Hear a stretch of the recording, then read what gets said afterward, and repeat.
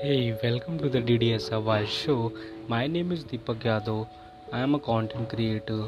I help students to learn Python programming language on social media like Insta, Facebook, Twitter, LinkedIn, etc.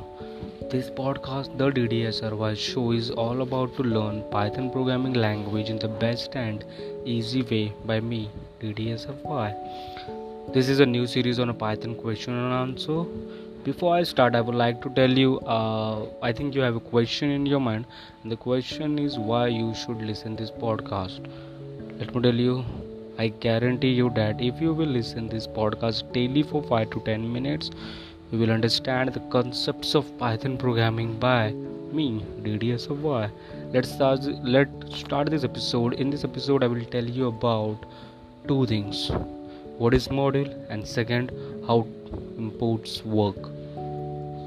uh, I will tell you about import. First, what is module? A module is a file that consists of a Python code. Any Python file can be referenced as a module of containing a Python program or a code, source code. Let me tell you example. For example, a program is there. You have written a program and you have saved that whole program named as debug.py. This is called a module, and the name of the module is debug. Any file extension have .py, we can refer as a module. Okay. Second thing, how import work.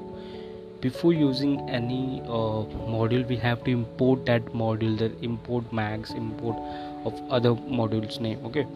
Import is used to import a module, and when a module is imported, Python runs all of the code which is there in the module file. In module file there are built-in functions are there, inbuilt functions are there, not built-in, inbuilt function which are predefined functions by developer who developed pythons. Okay, today I have told you these two things about these two things, that are what is module and how import work. I hope you have understood. Thank you for listening. Have a good day.